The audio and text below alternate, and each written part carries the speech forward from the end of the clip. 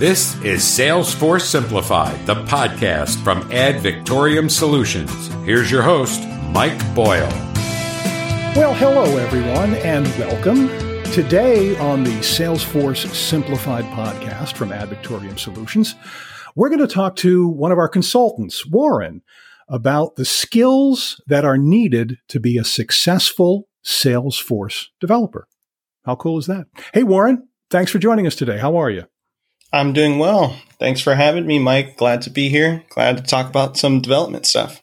How many times a day do you get asked, how do I get involved? How do I become a Salesforce developer? You got to hear that a lot, don't you?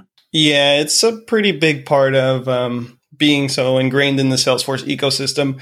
A lot of people know about development and see some of the different cool things that we create or some of the high salaries that we get. So we do get asked that a lot. And it's very important to spread that sort of knowledge around and to help other people out when they want to take the development journey. So that's the whole purpose of why we're here today. So Let's just go right into it then. What do you think makes a good developer?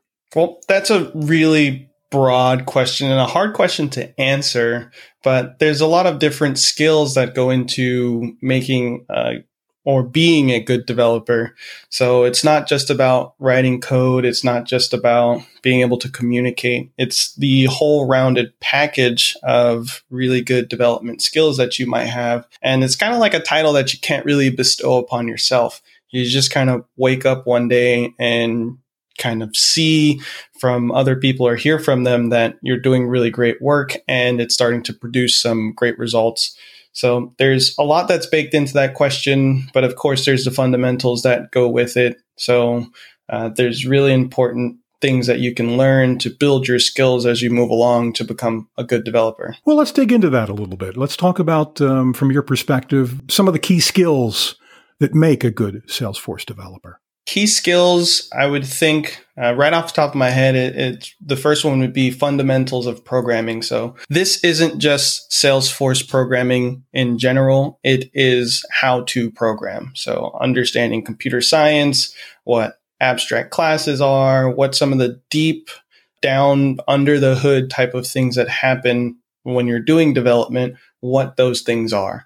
The other thing is communication, which I mentioned a little bit earlier. Communication is really important, especially when you're working on big projects or you're a consultant like we are, where you need to be able to convert some of the programming logic or some of the nitty-gritty type of things as a programmer to basic business concepts that you can explain out to different people in the actual business themselves. So a VP wouldn't want to hear what a specific if statement or something like that is doing. But if you can convert that logic a bit into something that is more easily digestible, it really helps them understand that. And I'm sure we'll talk about that a little bit more. And then the last one is just understanding configuration versus declarative aspects of Salesforce. You know, Salesforce is really a huge platform with a lot of different tools to get things done.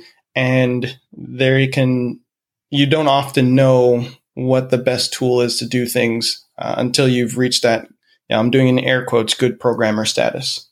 You mentioned this term a moment ago, fundamental programming. So can you explain what fundamental programming skills are? Yeah, fundamental programming is more of the science behind computer programming. So computer programming came from it's a math derivative, essentially. And there's a lot of things like linear algebra and time complexity that goes into programming. And when you're working on the Salesforce platform, you kind of get a little taste of what those things are when you look at some of the CPU limits or limits that Salesforce imposes on you when you're writing your code.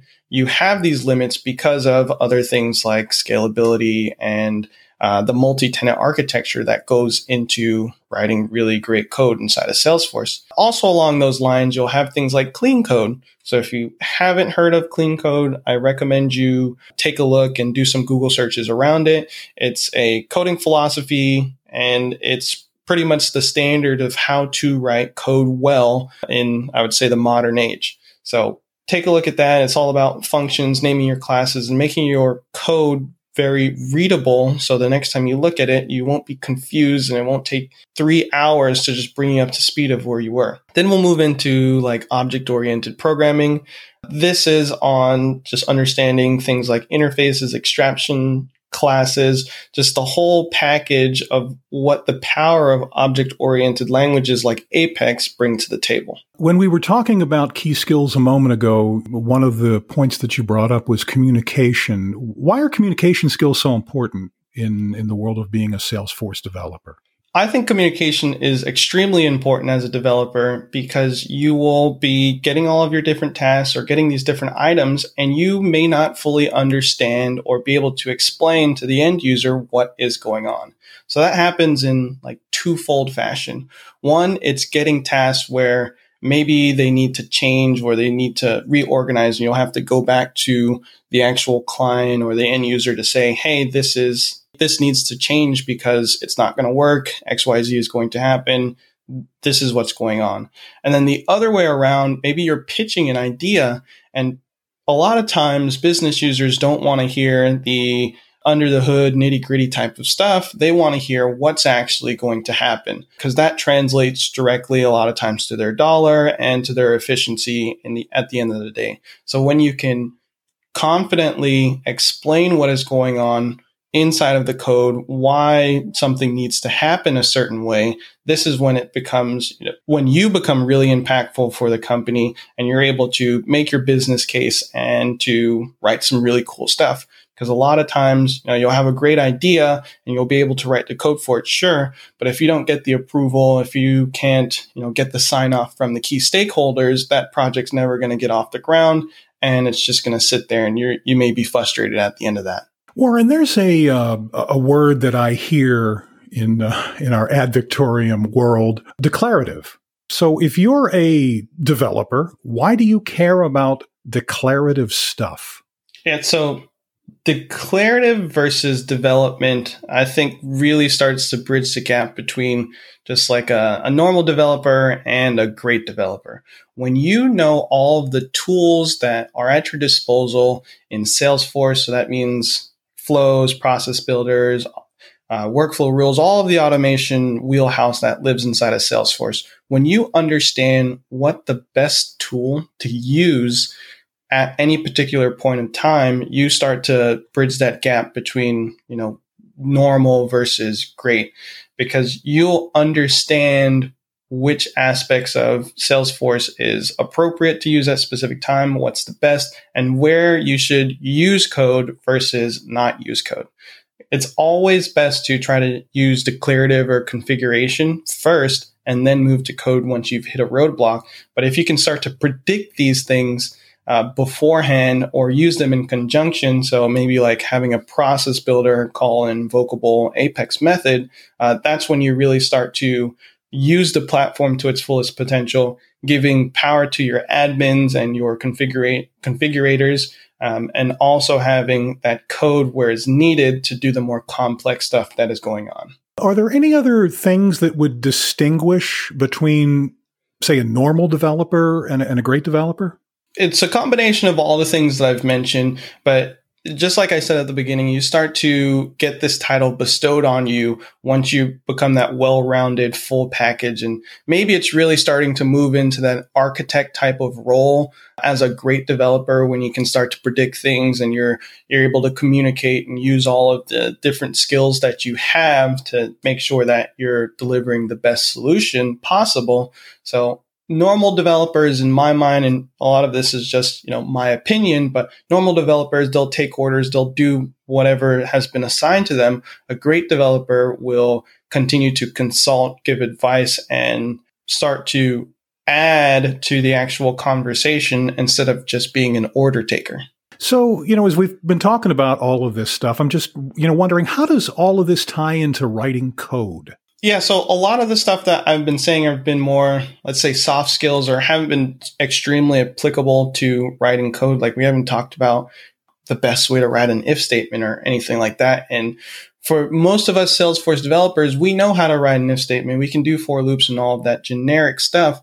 This, and being a great developer and a good developer, all of that ties into having scalable solutions and writing code that is going to stand the test of time. Because how many times have you written some sort of code or even test classes that any little change will break it, and you're expecting it to run in one specific way, and if it isn't run that way, something's going to go wrong. So this is what a good developer does. They'll write code in a scalable way, reduce the technical debt that's going to be in your org, and try to help for the future, your future self and others that may be into the code or into the org, so that it's really resilient and it stands, the test of time. Warren, I picture, somebody out there, listening to the both of us right now. They hit the play button on this podcast because they saw the title, Skills a Salesforce Developer Needs, and they've heard, you answer all of these questions. They're digging it. They love it. They go, yeah, this is what I want to know. How could someone go about learning about becoming a Salesforce developer? Is Trailhead, the Salesforce tool, possibly a place to start?